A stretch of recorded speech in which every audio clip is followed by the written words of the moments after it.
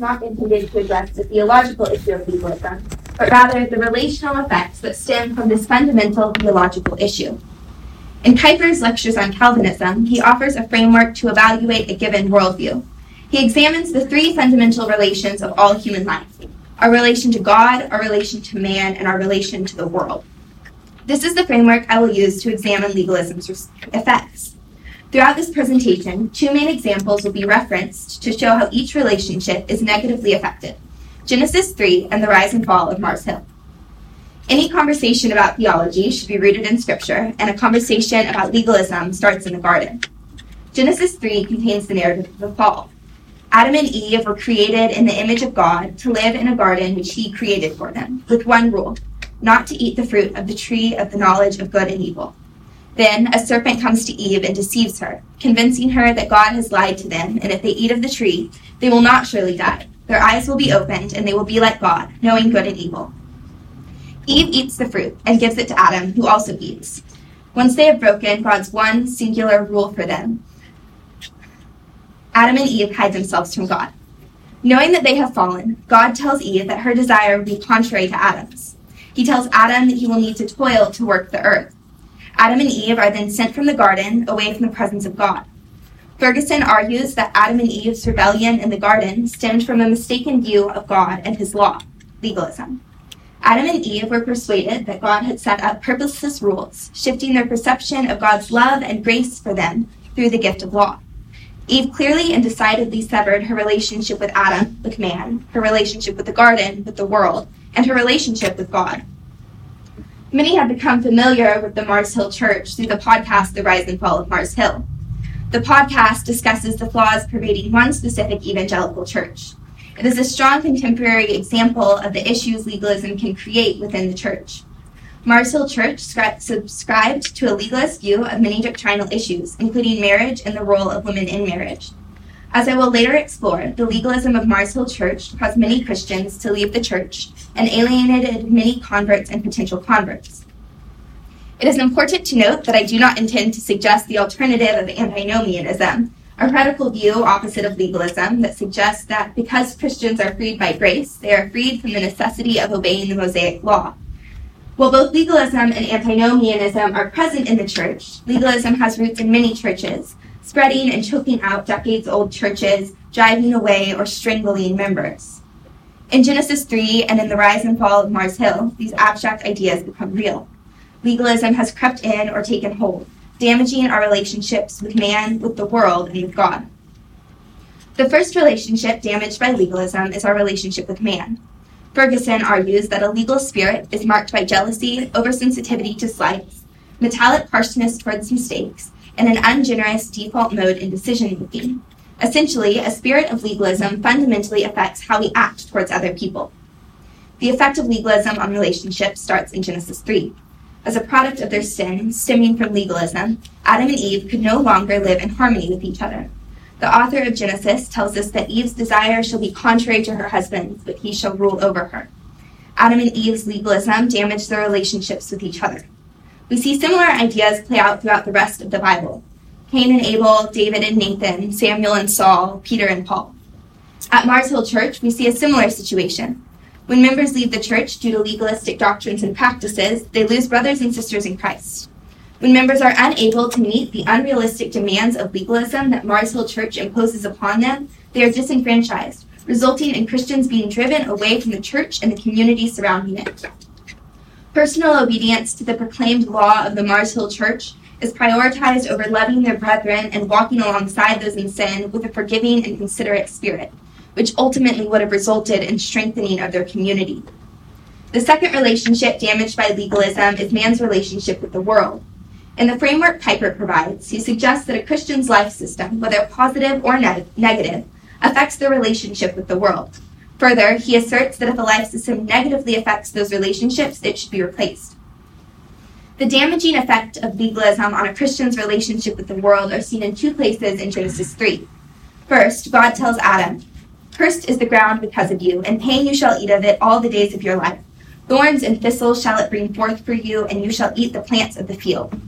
Second, at the end of the chapter, Adam and Eve are sent out of the garden. Their relationship with the garden, the world, is severed because of the actions they take out of a legalistic spirit. After their perception of God's law shifts from a gift from a loving Father to a rulebook from a tyrannical dictator, they feel compelled to rebel. That rebellion, stemming from their legalism, separates them from God's creation. Finally, man's relationship with God is damaged by legalism. Man, created in the image of God to be like him and to be loved by him, makes a choice in legalism to reduce their loving Creator to a set of rules. When that choice is made, the law is placed above Christ, making an idol of the law. We first see Adam and Eve make a choice to reduce their relationship to God to a set of rules in Genesis 3. Adam and Eve's rejection of God's law was a rejection of God's love for them. This rejection splintered their relationships with him. They could no longer live in the garden in perfect communion with God. In response to this rejection of God's law, Adam and Eve feel the need to hide from God, followed by being sent out from the Garden of Eden, their sanctuary with him. The beautiful communion they lived in with God is taken from them as a consequence of their diminution of God to a rulemaker, rather than a gracious and loving Father. Another similar scriptural example is seen in Jonah. Jonah is given direction from the Lord, but perceives that gift as punishment, and chooses to rebel against God. As a result, Jonah finds himself in the belly of a fish, spiritually and physically separated from God. Even when God relieves Jonah from that separation, even when he himself is saved by the grace of God, he is angry when God extends the same grace to Nineveh, unable to comprehend grace outside of perfect adherence to God's law. Ferguson would suggest that annoyance about the grace of God often comes from the idea that God's grace should operate on a merit system. In this example, Jonah is bothered that liberty from bondage in the presence of God means that we can come to God despite our sin. As presented in the podcast, The Rise and Fall of Mars Hill, many relationships with God were irreparably damaged by the legalism present at Mars Hill Church. Members' experiences, in many cases, people's first experiences with the church because of the demographic Mars Hill sought to attract, a so-called church for the most unchurched city in America, pushes them further from God than they were before they experienced that legalism. After experiencing condemnation at Mars Hill Church, people lose trust in the church and leave, an example of how legalism at its core drives Christians away from God. Mars Hill Church asks members to follow rules and condemns them when they fall into the proclaimed sin or misstep. They prioritize personal obedience to Mars Hill's proclaimed law over relationships with God. At the end of the day, the church for the unchurched drives people away from God in droves. All of this to say, law is good. Everything has its proper place. The law is a beautiful and glorious gift from a loving Father, made bad when it is twisted into a tool to condemn or a crutch to guarantee salvation. In Delighting in the Law of the Lord by Jerram Bars, Bars offers a right place for the law in our lives and provides an argument against legalism, which still holds space for the law. Bars defines legalism as adding human rules to the law of God and teaching these human rules as the way of Christian obedience, and as ignoring what God desires to focus on our rules. Bars says that legalism offers security, but really destroys relationships. For Bars, the wrong use of the law is to use it to condemn, when rather, our primary use of the law should be to instruct us in the character of God and his design for our lives. Bars argues that Christians are called to love the law. He says that the law is beautiful because it reveals the character of God. So to live in obedience to the law of God brings beauty into our lives. And our motivation for obedience ought to be gratitude for the grace of God. Vanda Woodward's preference to the marrow of modern divinity, a text I explore more in my full capstone, argues that a rightly ordered view of law in the gospel shapes hearts to experience forgiveness and freedom from legalism and lawlessness, to a new, growing, thankful life in Christ. A right relationship with the law and with the gospel shapes a real and fruitful relationship with Christ. God has provided the law to Christians as a way of expressing our love for him and freeing us from the bondage of sin. Ferguson argues that legalism diminishes the generous love of God and the full freeness of his grace. It then distorts God's graciousness revealed in his law and fails to see law set within its proper context in redemptive history as an expression of a gracious Father.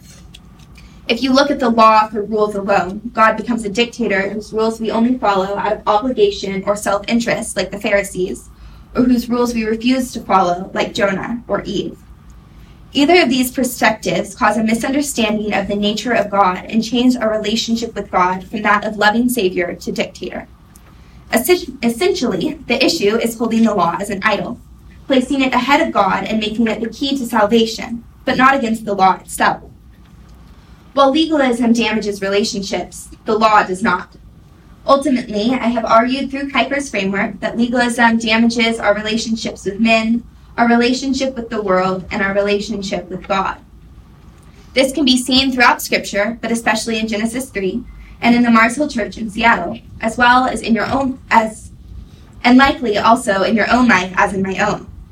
Legalism has taken root in the culture of many churches. It has driven members away from the truth found within the gospel and the good news of Christ. Legalism has clawed its way into churches and held on tightly, damaging our relationships with man, with world, and with God. The first relationship damaged by legalism is our relationship with other people, with men. Legalism fundamentally affects how we act towards other people. The second relationship damaged by legalism is man's relationship with the world. Third, man's relationship with God is damaged by legalism. God's children, created in his likeness to be loved by him, make a choice in legalism to reduce a compassionate Father to a series of rules. That choice places the law above Christ and his gospel, at its core turning the law into an idol instead of a tool to draw nearer to and to be loved by a loving Creator. I have often been afraid of stirring up trouble in my life, but legalism has impacted my life in such a deep way that I felt a need to address it directly. I have been particularly grateful for this opportunity to both research and meditate on the theological aspects of legalism, as well as to reflect on how it has impacted my relationships. I found out a few months ago that someone with whom I have grown up attending church has been struggling with many of the same questions I have wrestled with for years. In our Bible classes, we knew the answers to give, the rules to follow, and how to keep ourselves from feeling ashamed or embarrassed. However, because we had kept our walls up, we had no idea that others were struggling with understanding similar issues. Not only do I believe that my relationships with peers at my church would have been strengthened by the ability to acknowledge and address the barrier that legalism placed in our way, I feel that being able to ponder those issues together would have strengthened our relationships with each other, within our local church, and with God. Over the last few years, I have learned that I am not alone in struggling relationally as a result of legalism. This issue has become pervasive throughout the culture of the church, and addressing it is crucial to building not only local church communities, but also personal relationships with God. I encourage you all to consider the effects of legalism in your churches and in your personal relationships. When church doctrine is rooted in legalism, damaged relationships within local church communities are likely, often leading to fractured relationships with others and with God, as well as resentment towards the gospel. As you live out the Great Commission in your life, I urge you to carefully balance the grace of God and the gift of his law, and to be thoughtful about the way you share the gospel with others. Thank you.